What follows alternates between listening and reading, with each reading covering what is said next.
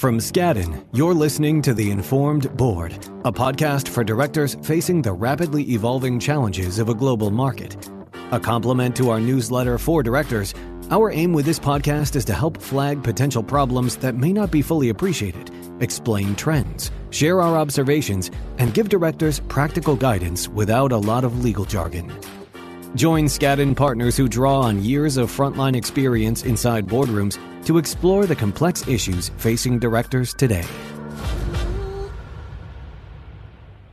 In today's competitive labor market, corporate culture is increasingly important to employees. They often expect their employers to speak out on political and social issues that are important to them, and they're increasingly aware of a company's political contributions and whether the candidates have views that are consistent with the values and mission of the company. I'm Ann-Beth Stebbins, a partner in Skadden's M&A practice and a frequent advisor to boards of directors. Joining me today to talk about these issues are Jamie Moser, a partner at Joelle Frank Wilkinson Brimmer Catcher, a leading public relations and investor relations firm; Courtney Townsend, the Chief People Officer of Duck Creek Technologies, Inc., a NASDAQ-listed company which develops software for the insurance industry; and Ki Hong, my partner from Skadden's Political Law Group, based in Washington, D.C. Welcome, and thanks for being with us today. Courtney, you're the Chief People Officer of a public company in the software space, where retention, hiring, and attrition rates are absolutely mission-critical to the success of the organization. What changes have you seen in the employee population, and how is Duck Creek dealing with this changing environment? We needed to, have a different mindset and approach after the pandemic. For starters, ensuring that candidates that you're considering are aligned with your values and purpose. In our case, we also have a culture code that we take very seriously. Employees and employers need to align on all of this in order to have transparency for the employees to understand why companies are making the decisions that affect them and that they truly belong there and that we're showing them not just talking about inclusion, but doing things to show them that we are trying to be inclusive of different viewpoints. How important is this to employees? How important is it to retention? How important is it to new hires? We've created a DE&I council this past year and some new ERG groups. And I will tell you that it is beyond important. It's more important than compensation. In exit interviews, you have those candid conversations and everyone thinks people are leaving for the higher salaries down the street and whatnot. But it also has to do with, do they feel like they belong here? Are we listening to them? It's very important to employees these days. And is it limited to the workplace environment? When you talk about inclusivity, they want to feel like they can bring their whole self to work. They want to feel like they're being authentic. But how do you see their expectations changing about what the corporation should be doing externally when it comes to topics that might not be directly related to the business? I think that the expectations from a lot of employees that we do take a stance on certain things that are happening out there. I think that companies alike need to decide what is important for them to speak about externally specifically and what is not. But understanding what's important to your employee base by roundtables, engagement surveys, whether it's one-off conversations, the company itself, though, needs to understand what is important to the employees to then sort of filter through what kind of stances we're taking externally. So what is important to the employees becomes important to the business, even if it's not directly in the lane of what would typically be thought of as important to the business. For your company, something that's important to insurance companies, software companies, tech companies, but you have societal issues, political issues that might not be directly related. Do they now become part of the business model? Sometimes. I think as long as your ears are open and you're understanding from your employee base what is important to them, that sort of becomes how you form the lens you take on it. There's obviously no point in putting out statements and doing things that don't resonate with your employees. And by staying in touch with them and understanding, then hopefully those two align. So Jamie, what do you think is driving this? I think there are a number of factors that are driving these shifting behaviors and expectations. I think if I would break it down probably into four different buckets. One is the generational shift. I think we're looking at a group of people rising up through the professional world who want to feel more so than ever before connected to the brands that they're buying and the employer that they are working for. And they're looking to them to ensure that they're upholding their values as individuals. I think there it's really important to recognize that there is a wide range of values that will permeate businesses on any number of levels. So the communications and more so the actions that companies take have to be really thoughtfully and carefully constructed because they will have varying degrees of impact depending on where people sit on the value spectrum. You also have the rise of social media. The nature of communications has shifted pretty dramatically and continues to evolve. Think about the ease of use of social media and the lack of consequences for people using it.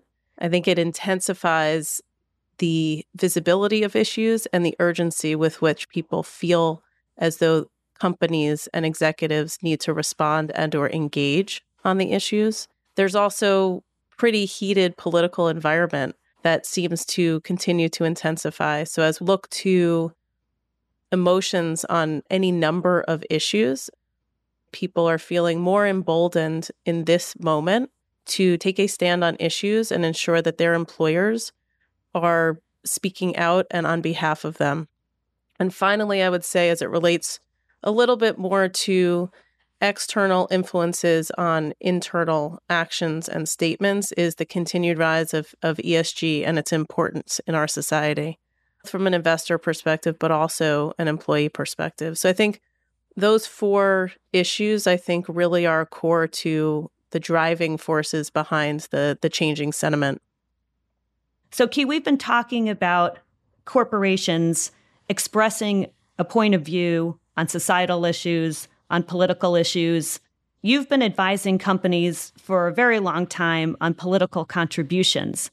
Employees are much more tuned in, as are customers, as are shareholders, in the political contributions that corporations are making. Talk about the changing landscape that you're seeing. Sure. There has been a sea change on the type of scrutiny around political contributions. If I were to go back prior to 2015, there would always be some ad hoc or sporadic criticism of contributions that corporations would make. The response used to be, we make political contributions solely based on our business purposes, whether the legislator votes for policies that support our business, and we don't weigh in on social issues. What changed in 2015 was the gender bathroom bill in North Carolina. We saw an increasing level of scrutiny, and most of the criticism was coming from employees, as well as executives and board members of the corporations. That level of scrutiny has increased over the years steadily, and during COVID, it expanded to BLM issues as well as LGBTQ+ and other D&I issues. And then January 6th happened, where good governance and governance integrity became the issue of the day, as well as the voting bills in Georgia and some of the other states. So the level of scrutiny now is at a point where it is getting very difficult for corporations to have the line that they had before, where, we only give for business purposes. There has to be some recognition of ESG issues that are out there. The question is, what's the right balance for corporations to strike? And I think everyone here today in this podcast is trying to answer that same question. You don't want to just look at one aspect or one issue or one level of scrutiny that you're getting. You want to look at the whole picture. I think that's the key to balancing all of this out, is to look at all the stakeholders and get input from all the stakeholders within your company. That includes the D&I interests and affinity groups, as well as your businesses who are dealing with the actual customers that might care about this, as well as shareholder.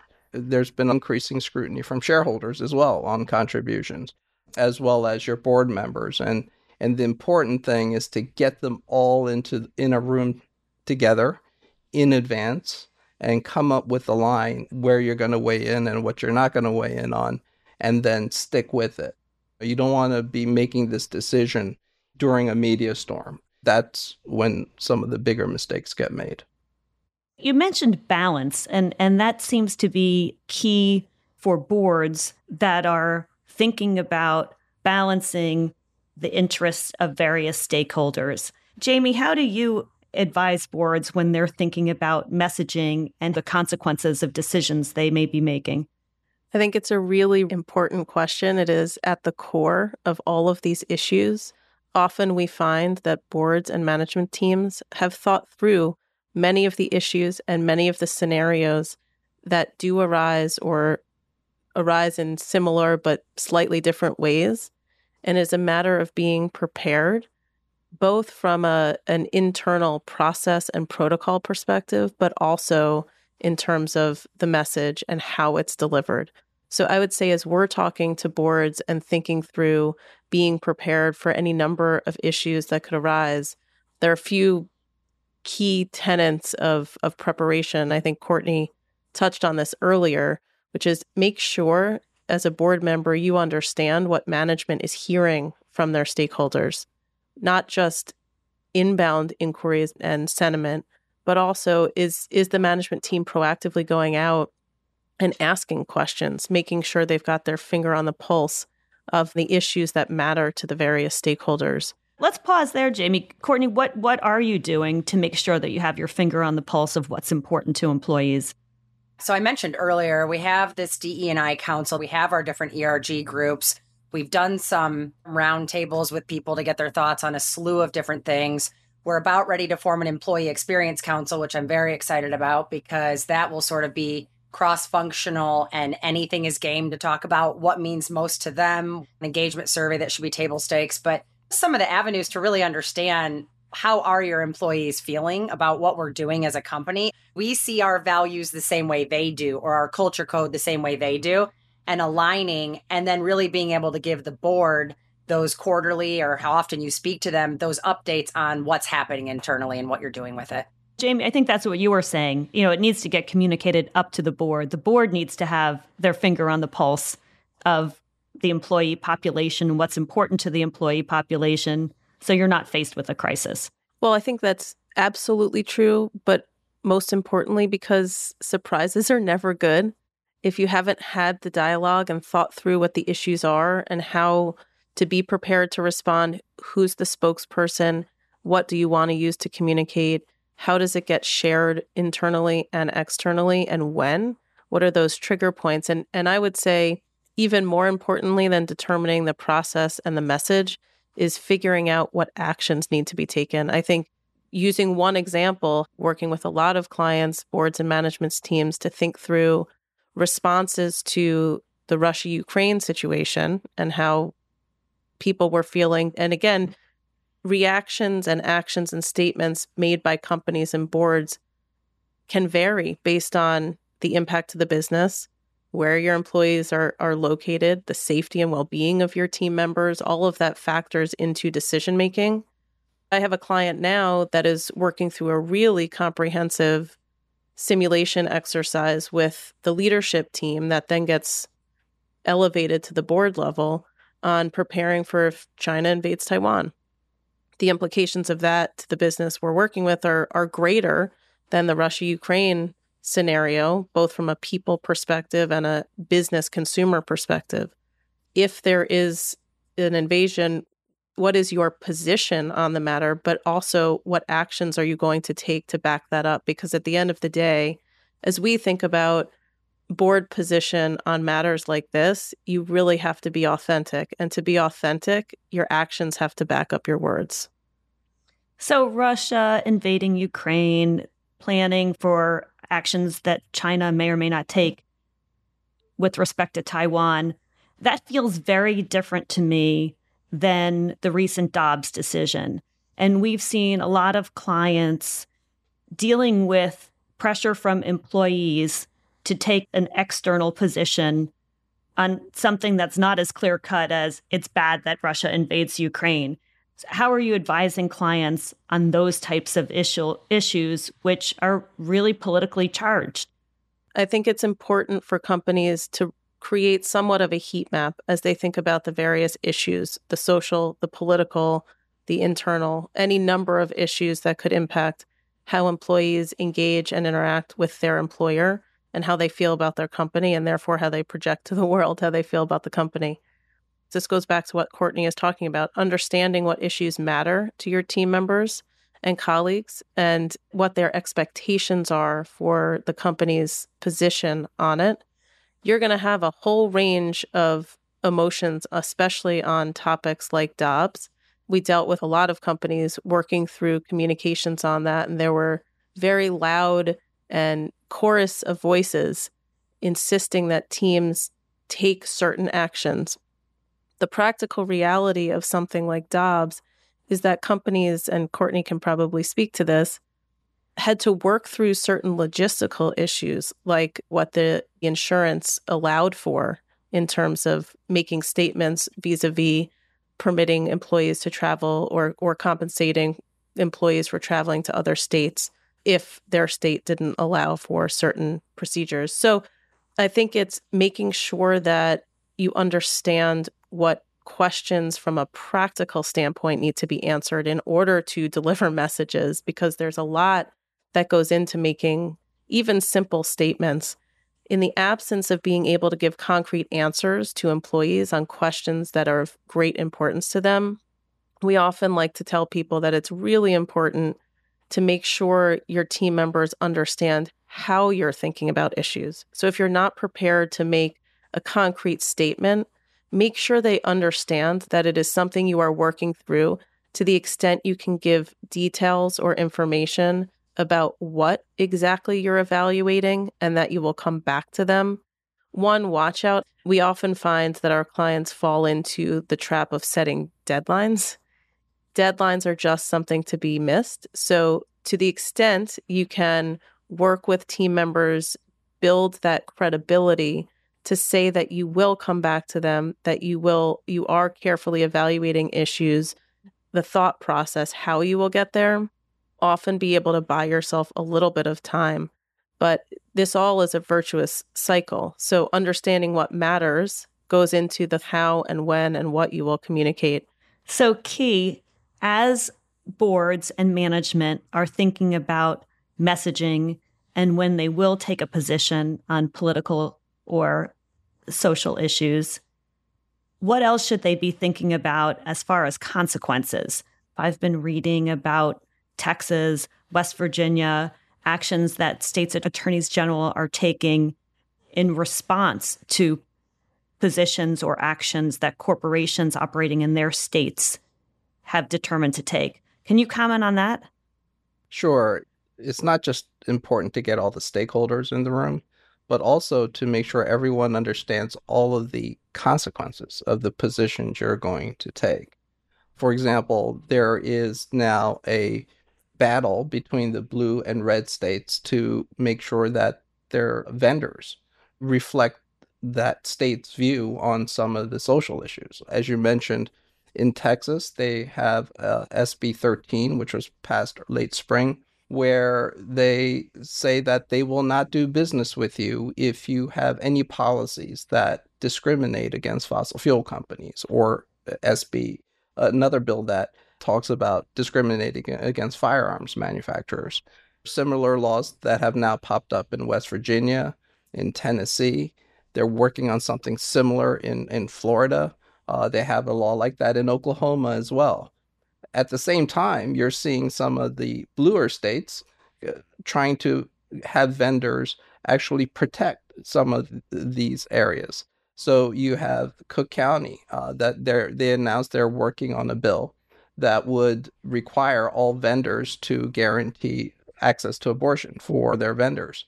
And Texas is working on a bill right now that's opposite to that. So when everyone gets into a room here and does this balancing exercise, they have to consider all of the implications. And that's something I am not seeing in most cases. People are surprised that, hey, our climate change policy is actually going to knock us out of significant contracts in these states. And when you say get in a room, you don't mean literally get in a room. You're just talking about the board in the boardroom, considering the views of these various constituencies and weighing the business interests of the corporation, which might be retention of employees, continuing to do business with the state of Texas, keeping our investors happy. That's correct.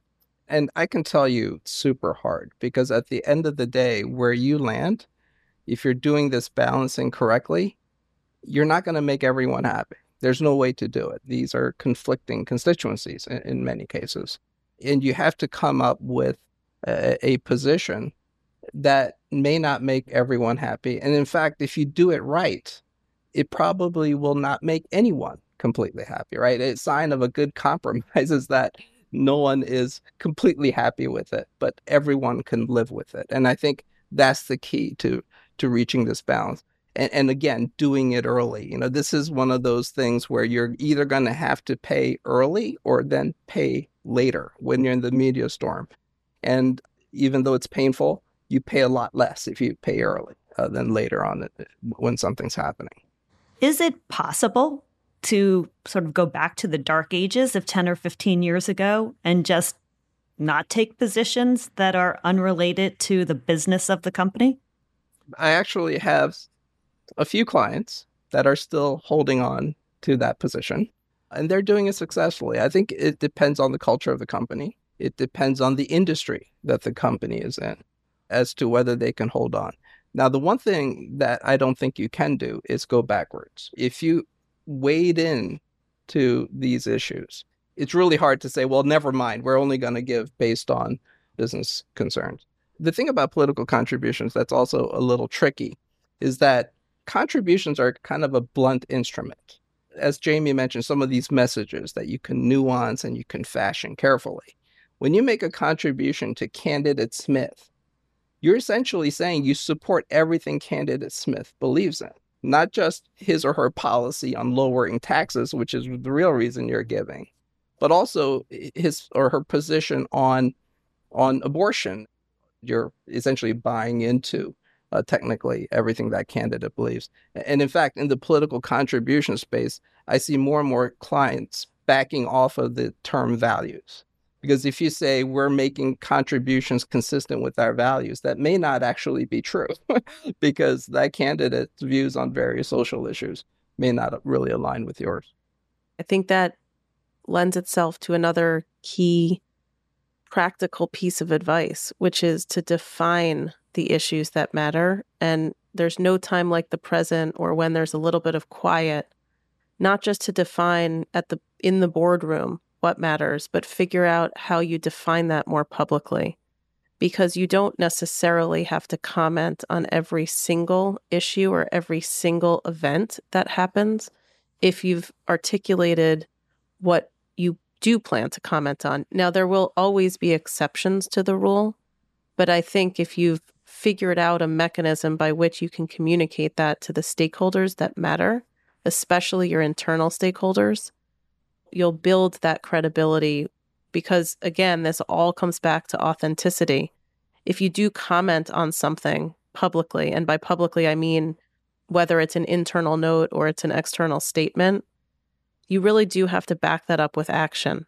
So if you're not going to be willing to do that, I'd think really hard about whether or not you make a public statement that could ultimately be viewed as somewhat empty.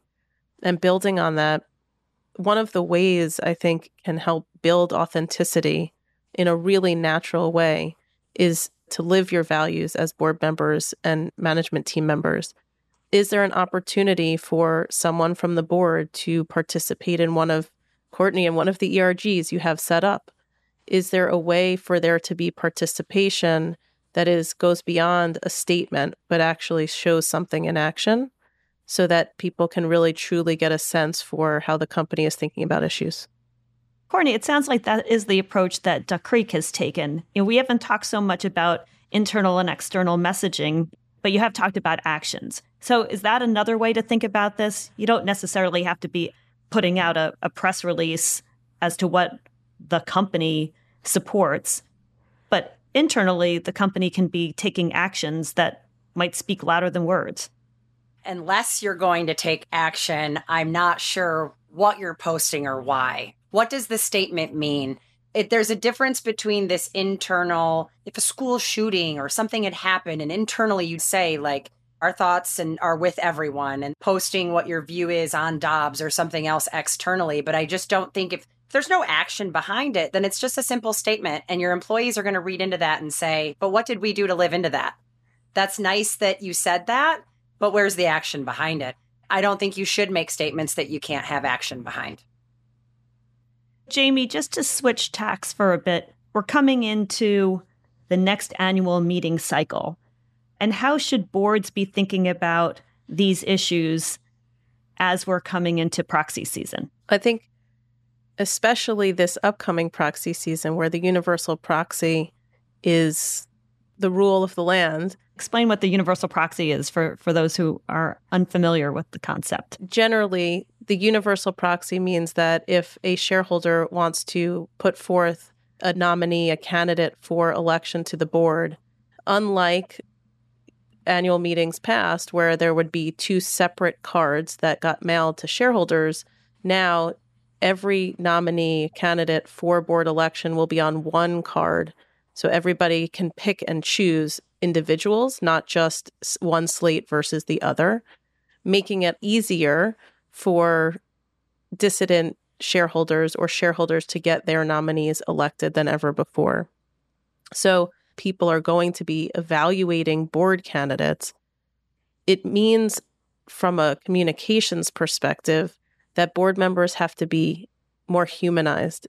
They are going to be evaluated based on their individual contributions and merits for being on the board, not just one slate versus the other. It becomes much more personal. Remains to be seen how many shareholders will actually use the universal and if we really will see a big increase in activism, so to speak. But I do think regardless, we will have a much greater focus now in this upcoming proxy season on defining why individual board members are on a board. What skills do they bring? How do they align with the skills matrix that matters for your company to execute and oversee execution of the strategy to drive value for shareholders? So I think as we think about this upcoming proxy season, especially through the lens of social issues on the rise and stakeholders from employees to customers to regulators demanding more of companies, to make sure that we are showcasing the talents, the expertise, and what everybody brings to the board for this upcoming meeting. Does it also mean extra scrutiny too? So if we're showcasing board members' skill, past experience, it also means that investors, activists might be looking at things that are out of step in a director's past experience. 100%. There are increasing numbers of activists or shareholders who are trying to advocate for change or agitate at the board level to dig into an individual's profile, what they stand for, what person to tie into what Kia's been talking a lot about, where they show up in terms of political contributions, what organizations they're part of, what might be part of their social media profile, any issues or statements they've made publicly as an executive at another company, as an individual being quoted somewhere. I mean, there are endless ways for people to gather a dossier on an individual, an individual board member leading into this upcoming proxy season in particular. So we will have to have a follow-up after this proxy season to see if these all ring true. I'd like to thank each of you for being with us today. I think this was a great discussion and really appreciate your time. Thank you for joining us for today's episode of The Informed Board. If you like what you're hearing, be sure to subscribe in your favorite podcast app so you don't miss any future conversations. Additional information about Skadden can be found at skadden.com. The Informed Board is a podcast by Skadden, Arps, Slate, Marr & Flom, LLP, and affiliates. This podcast is provided for educational and informational purposes only and is not intended and should not be construed as legal advice. This podcast is considered advertising under applicable state laws.